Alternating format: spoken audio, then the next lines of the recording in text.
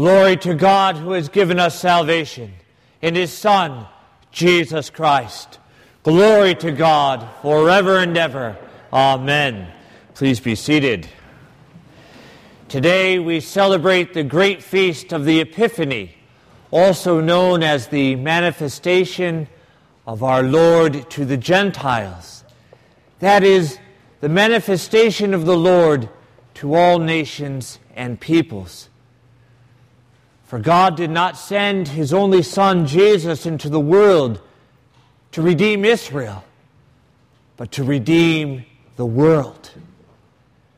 God Himself, in the person of Jesus, came to save the world. Truly, the good news is joy to the world. And God has made known His truth and His glory and His love and His mercy and His goodness and His forgiveness in His Son, Jesus Christ.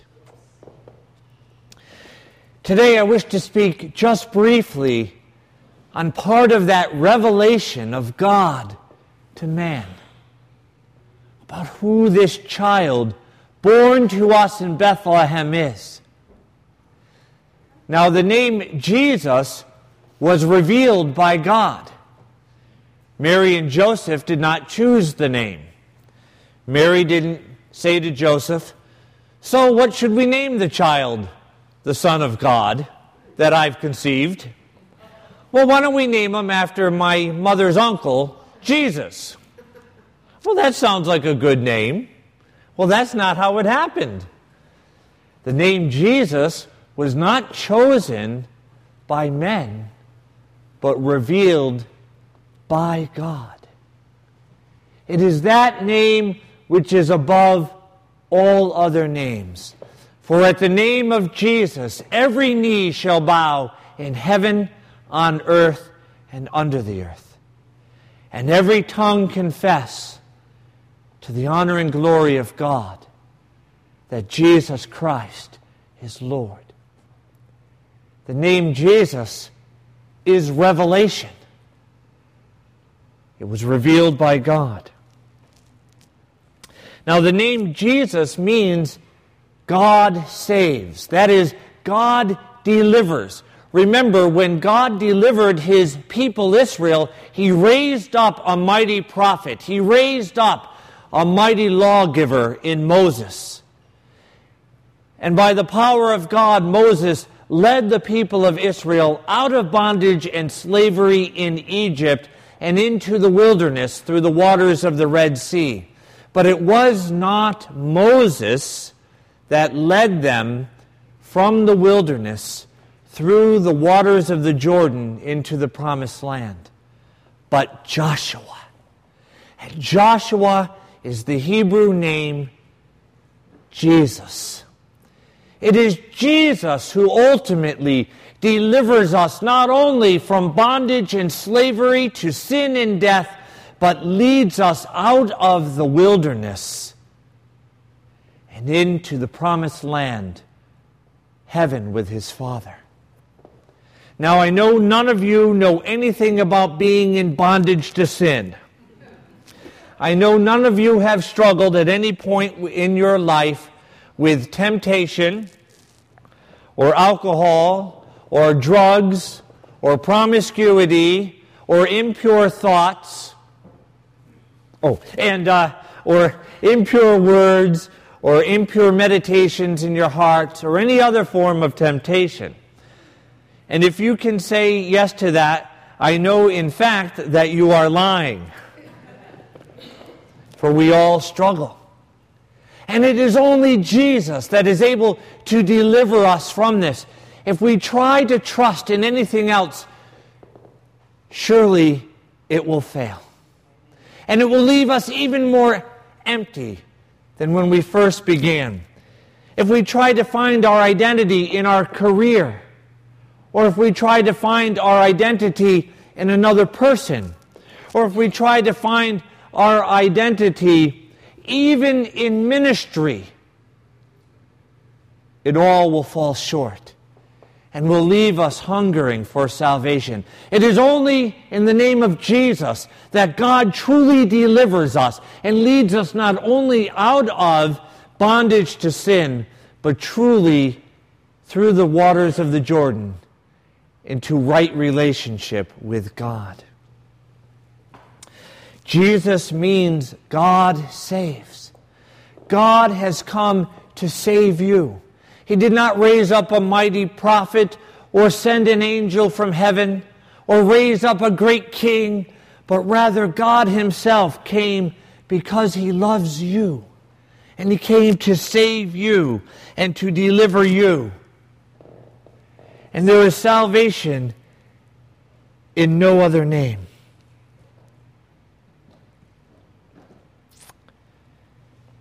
We are told in Philippians 2, chapter 9, "Therefore God has highly exalted him and bestowed on him the name which is above every name." The name which is above every name. The name chosen not by man, but by God. In Luke chapter 2, verse 21, it says, "And at the end of 8 days, when he was circumcised, he was called Jesus, the name given by the angel before he was conceived in the womb." And what does the word angel mean? But messenger. The angel did not name this child. God himself named this child, named him Jesus. God saves. It is God who saves us. In Matthew chapter 1, verse 20 and 21, "Behold, an angel of the Lord appeared to Joseph in a dream, saying, Joseph, son of David, do not fear to take Mary your wife, for that which is conceived in her is of the Holy Spirit. She will bear a son, and you shall call his name Jesus. For he will save his people from their sins." How many times in my own life have I tried to find happiness in someone or something else? How many times in my own life have I lost myself in someone, or in some movement, or in some event, or even in my ministry? How many times I have turned to other things to find that joy, or to find that peace which passes all understanding, and have always been disappointed. And how many other times, when I have turned to Jesus, have I found that peace truly which does pass all understanding? For the Acts of the Apostles, chapter 4, verse 12 says, "And there is salvation in no one else." There's not salvation in Father Michael McKinnon.